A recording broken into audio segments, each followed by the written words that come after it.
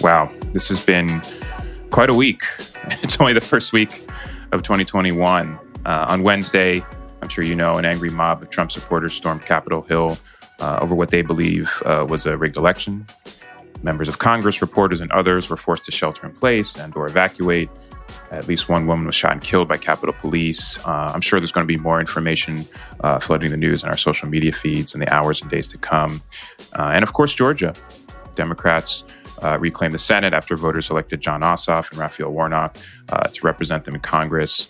So the news just doesn't appear to be slowing down anytime soon. What a chaotic start to 2021. But we hope this episode gives you a little life and energy as we kick off the new year.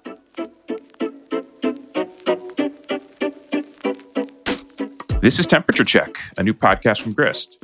Temperature Check is a weekly show about climate, race, and culture. I'm your host, Andrew Simon, and on today's episode, we're going to be doing something a little bit different. Typically, at the top of the show, we bring on a co-homie to speak with us about the news of the week and how it relates to climate. Today's episode is entirely devoted to Dr. Marshall Shepard, who's based in Georgia. His name has been floated as the possible next head of the National Oceanic and Atmospheric Administration, or NOAA, under the Biden administration. Dr. Shepard is a professor, and he directs the Atmospheric Sciences program at the University of Georgia. He's a climate and weather expert and host of the podcast Weather Geeks. He also wrote an important book about race, which we're going to ask him about. We'll get right into that conversation after this short break. Hi, I'm Mirka, the Social Media Engagement Fellow at Grist.org. Temperature Check is a new show about climate, race, and culture produced by Grist and made possible by listeners like you. Founded in 1999, Grist remains committed to changing the national narrative around climate. And as a nonprofit, none of our work is possible without the steady and loyal support from people like you. At a time when our global community demands action to address the climate crisis, our work at Grist has never been more important. Every day we work tirelessly to bring you the climate news that matters most. And for us to engage our audience of millions of people, we need you. So thank you for joining today's episode, and please consider making a donation to Grist today. Donate now and your gift will be matched dollar for dollar. Thanks for tuning in.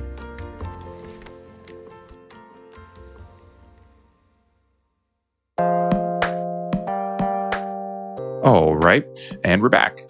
So without further ado, here's my conversation with Dr. Marshall Shepard. And we should note, this conversation was taped before this week's events unfolded.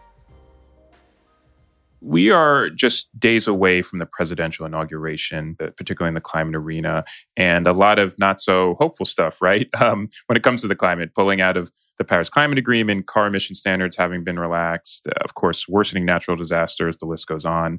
But as a scientist working at the center of all sorts of interesting breakthroughs on weather and climate modeling, just kind of wondering from your perspective, Dr. Shepard, is there anything in the last 4 years that jumps out as maybe exciting or hopeful, something that has gotten lost in all of the bad news? Yeah, I think there are a couple of things, and I agreed. I think that we are on the verge of a new perspective nationally and a different conversation about climate as the Biden-Harris administration takes note. Removing the United States from the Paris Agreement and just the anti-science mood that has been out there has been a bit disconcerting. But what I would say, if there is a bright side, there's quite a bit of action going on at the local and state level by faith-based organizations, by military. Right.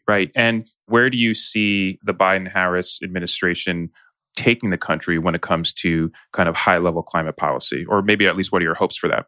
You're going to see climate crossing through all of the agencies, even agencies that you might not think about. Of course, we think about EPA, NASA, and NOAA, but I think you're going to see climate discussed within Department of Housing, Urban and Development, within the labor. I mean, all of the cabinets, national security, Secretary of State.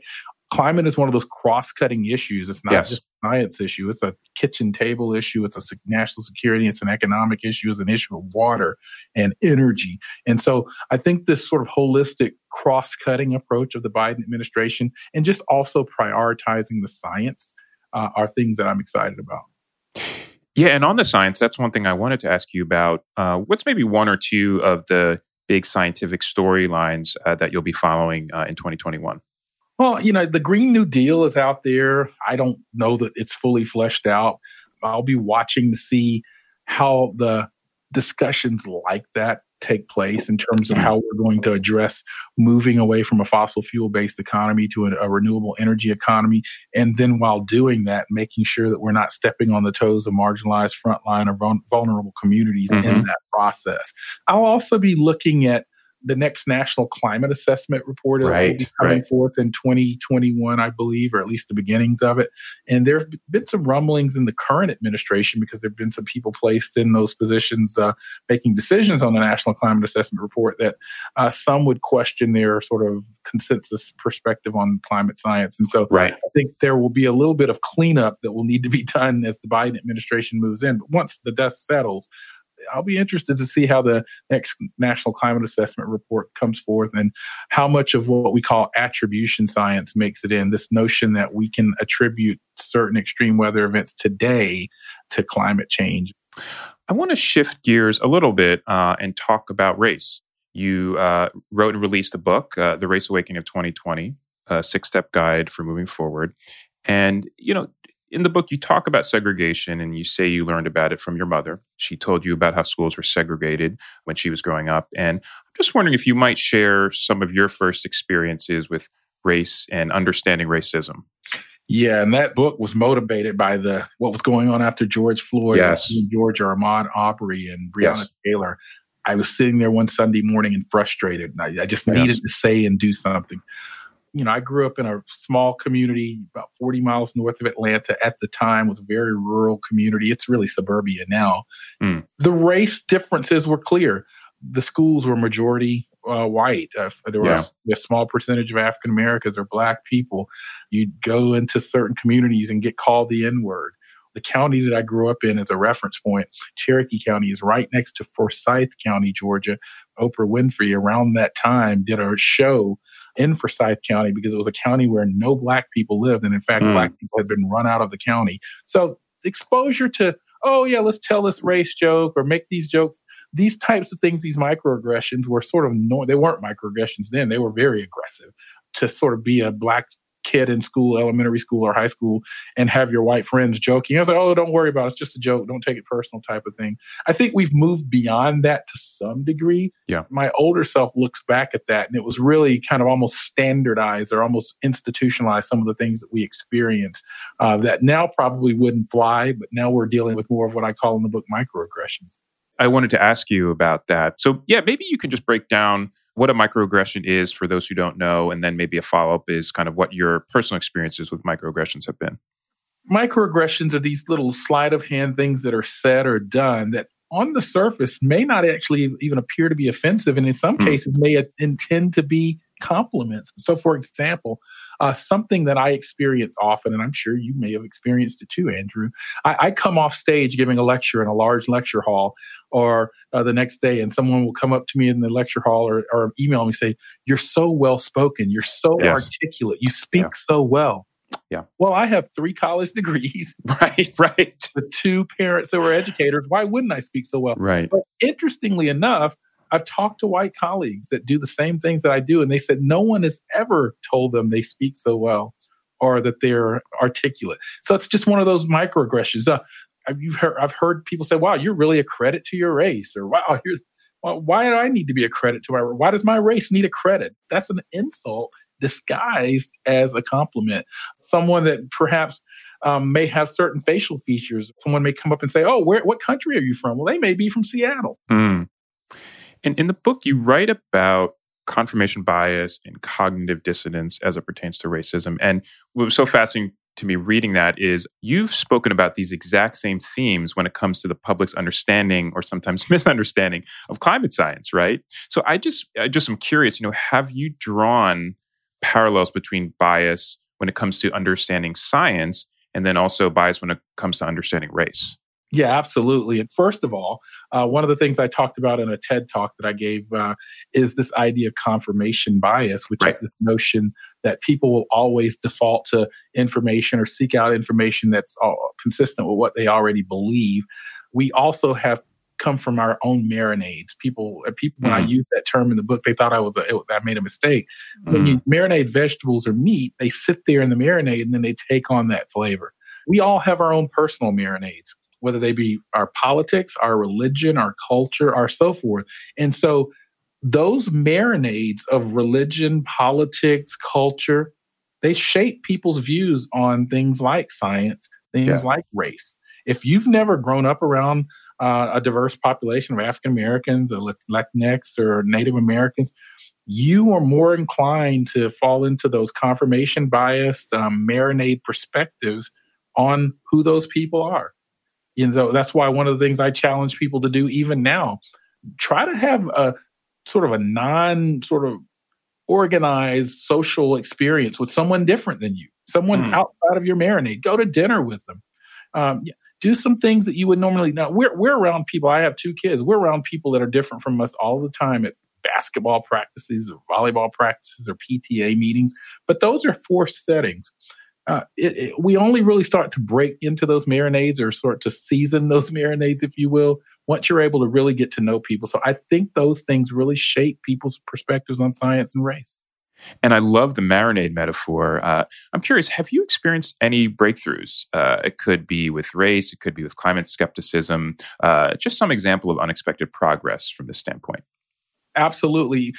One of the odd things in climate science is a lot of the TV meteorologists out there in the nation, some of them were climate skeptics, believe it or not. And I served as president of the American Meteorological Society in 2013, so I know a lot of these people. In my TED talk that I gave at TEDx UGA a few years ago, I included Greg Fishel.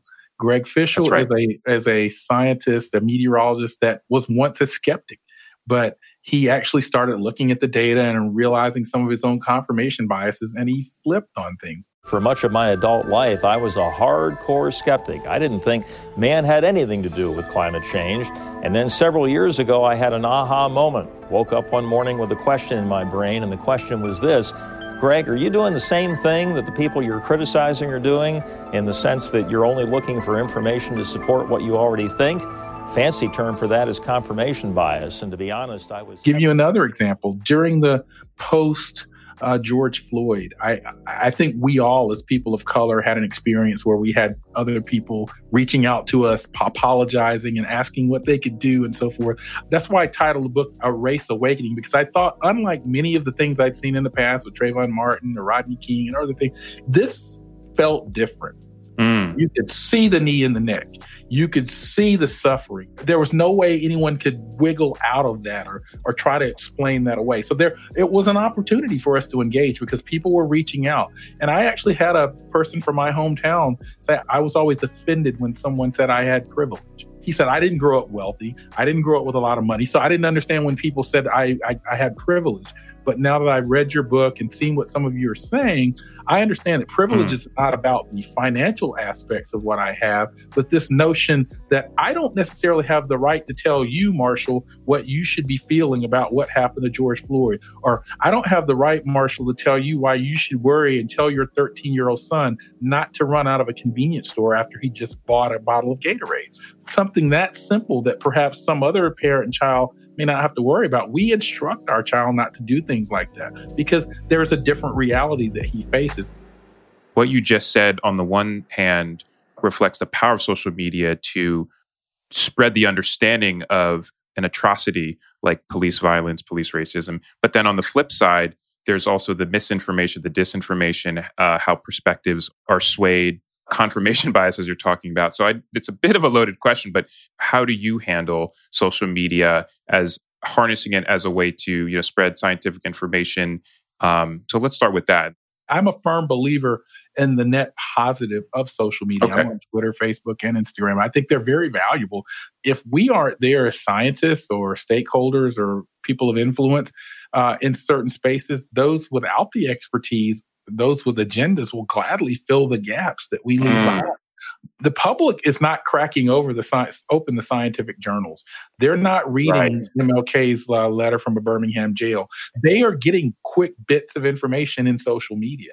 And so we have to be the antidote. We have to be the vaccine, if you will, for the viruses on social media, to use the COVID-19 backdrop. And so I engage.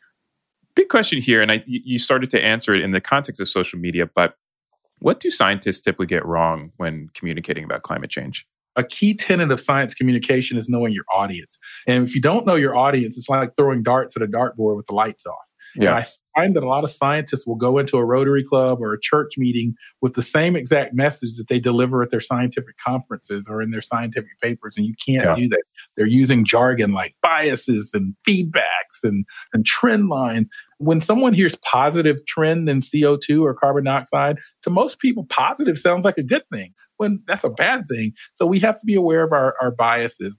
You've written a bit about environmental justice, and you've connected redlining and heat zones and how that affects Black communities and other communities of color. And do you still find yourself needing to kind of thread that needle with environmental justice to give that kind of on-the-ground perspective of how climate change is adversely affecting certain communities? We have this extreme weather climate gap where marginalized African-American, minority, poor communities are going to experience more of the brunt of climate change just because of who they are, or their economic situation, or where they live. So like Bob Bullard always says about environmental justice, your zip code should not determine your vulnerability to a hurricane or a heat wave, but it does. Even some own studies in my own group at the University of Georgia have found that in Atlanta and parts of the Carolinas, African Americans are 60 to 80% more likely to live in areas that flood. And that all goes back to the economic or the wealth gap. It's all connected. Everyone in 2005 was affected by Hurricane Katrina along the Gulf Coast. Everyone was equally exposed. But if you look at the faces that were in the Superdome needing food, medical care, shelter, they were the marginalized, disadvantaged, and minority populations in those communities because they don't have the sort of resilience or adaptive capacity to bounce back or to have an insurance policy or go to Atlanta for a week in a hotel to get away from the hurricane. These are examples of what I call extreme weather climate justice issues. What's the hardest part of your job? I think the most difficult part of the job is, as a scientist, sometimes you see what's happening. You understand the urgency, the risk. But that's all you can do is, in some cases, report the science, give credible information. You want to see that next step taken. And oftentimes, because of the procedures of our policymaking bodies and so forth, you know what needs to be done, but you just can't get it over that hump. I was curious, Dr. Shepherd, what work have you done to bring underrepresented groups to the sciences, and in particular your field of atmospheric science? When I was president of the American Meteorological Society, we knew that African American were about 2% of our membership, Hispanic about 1%. So it's real low and has not changed much. Those numbers still aren't moving. Interestingly enough, as a professor, I recruited in the last 10 years 2 African American men to come work for me as graduate students and get their PhDs, both of whom have graduated now. One's a professor at Florida State University. The other is a scientist at the U.S. Forest Service.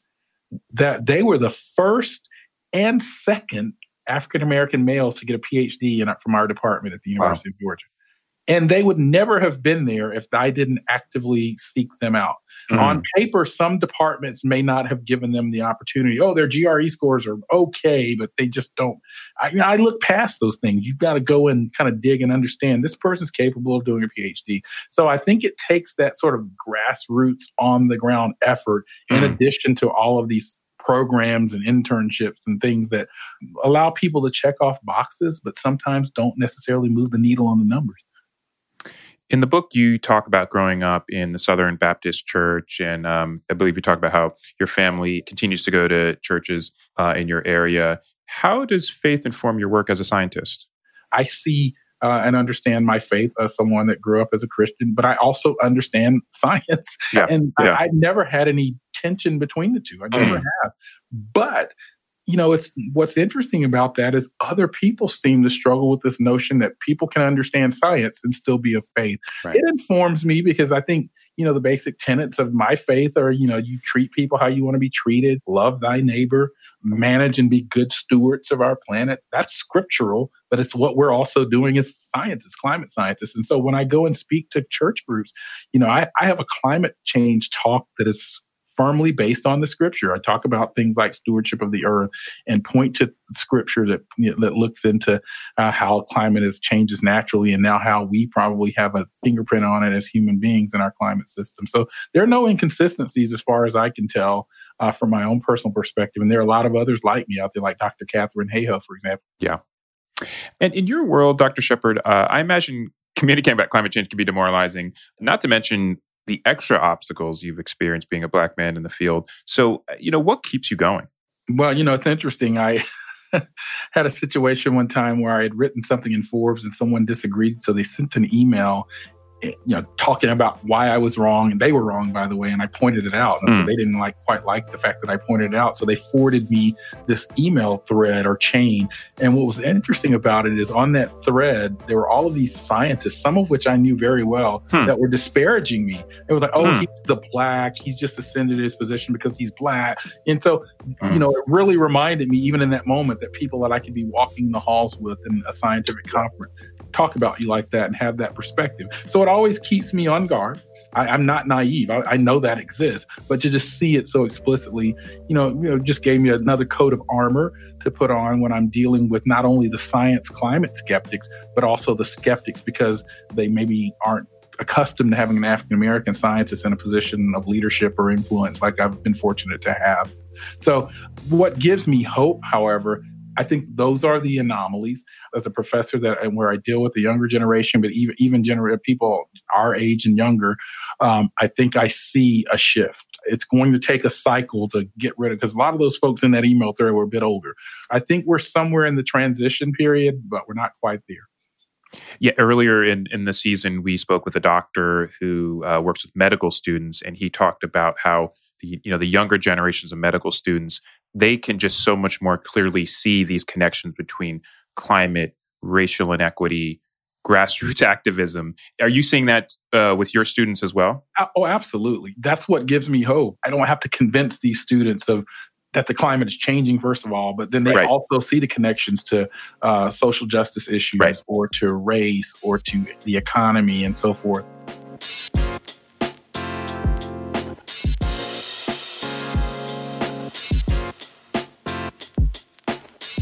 All right, we're now going to pivot a little bit to the final segment of the show. And this is where we like to devote some time to something that may seem a little offbeat. And today we're going to talk about fatherhood. And yes, this is a little self-serving because by the time this episode airs, I should be a father. And Dr. Shepard, you're a father as well. So, thank you for sticking with us. And I wanted to kind of ask you a few questions about parenting, if that's okay. Absolutely. So I'm getting ready to welcome this baby boy into the world, my first child. Dr. Shepard, I believe in the book you say you have two teenagers, right? I have a 17-year-old daughter, now, and a 13-year-old son. And have you had conversations with them about race? How and when have those conversations showed up? You have to have those conversations with them. I'm a big hip hop fan, and one of my favorite hip hop artists is Goody Mob, who just released an album called Survival Kit. And it's a part of their survival kit to have these conversations because there are realities that they're going to face, that your son's going to face, and others. They're going to face situations where people are going to have a priori assumptions about who they are or the threat that they are. We first started having these conversations with both of them after Trayvon Martin because my daughter was just old enough to kind of sort of see what happened, but didn't really appreciate the complexity of what's going on. The reason that we knew that there was an issue or that she was listening is just this past year, she had to write a memoir for a class assignment in her language arts. And she asked us to read it. And it was all about how Trayvon Martin incident was a turning point for her on race. And so it was really interesting to see, okay, she heard us, even though she may not necessarily always share that she heard us. That writing of hers told us that she heard us. And our son, who's a bit younger than she is, but he understands why, you might be playing in the yard with your friends. Don't make a motion with a gun like you're shooting at someone because that could cost you your life. Even as we're taping this, I just read about a young man, I believe it was in Ohio, that was shot to death. He was holding a sandwich, but they said he was holding a gun. And so you have to have these conversations. And what kinds of questions are your kids asking you these days? Well, I have a 17-year-old, so not much because they don't talk to you very much anymore. Got it. Noted. It just kind of asked you for money. That's the question I get. Sure. So, it may just be my kids. They don't necessarily have those conversations with me unless I bring them up. So, okay. Gotcha. What do you learn from them? That's a good question. Sometimes, especially my son, just to, try to live and be carefree. He's a very carefree kid. He just has a great time. He's like most 13-year-old boys. He loves his video games. He loves sports. He loves those types of things. And he just enjoys life. From my daughter, I don't know if I've learned this from her, or maybe it just reaffirms who I am, and maybe she picked up some of this from me, but she kind of lets things roll off her shoulders. She's very well adjusted to deal with some of the realities that she's going to face in life. And I'm wondering if these conversations with your teenagers, do they affect how you communicate about, climate, environment? Does that inform your role as a science communicator? Well, I think just in the way I've communicated with my family all along has, not just my kids, but sure. I grew up in a family that aren't necessarily a lot of college degree holders. I grew up in a very sort of modest family. My mom and dad went to college. I didn't grow up with my dad, though. I grew up with my mother. The majority of my family weren't college educated. And my wife is college educated, has a master's degree, but not in science. And so how I talk about science and climate communication is shaped by explaining things to them. Because if I can explain it to them and they actually understand it, then they're pretty much a benchmark for the broader public. Dr. Shepherd, thank you so much for hopping on the pod to share your story, share your insights as a climate scientist, and also just share a little bit more about your family. This has been such a great conversation. Absolutely. Thanks for having me. Fantastic. Where can people find you online? I'm out there on Twitter at Dr. Dr. Shepherd, Shepherd like the sheep, 2013. So at Dr. Shepherd 2013 on Twitter, and on Instagram, I'm at Marsh for FSU. And the book's available on Amazon, so go check it out. Excellent. Well, you heard it here. If you don't know, now you know. Dr. Marshall Shepherd, thanks again so much for dropping by the podcast.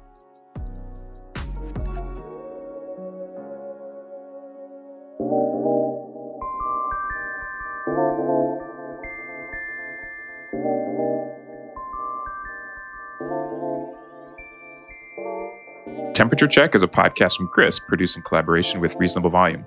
It's hosted by me, Andrew Simon. It's produced by Brianna Flores, with editing by Elise Hugh and Rachel Swaby. Caroline Saunders is Grist Chief of Staff and this podcast marketing lead. Sound engineering is by Mark Bush. Grist is a nonprofit, reader-supported newsroom covering climate justice and solutions. If you'd like to support what we do, you can rate, subscribe, and tell all your friends to subscribe to Temperature Check. You can also help to sustain our work by going to grist.org/donate. That's GRIST.org/donate. Thank you for listening. Until next time.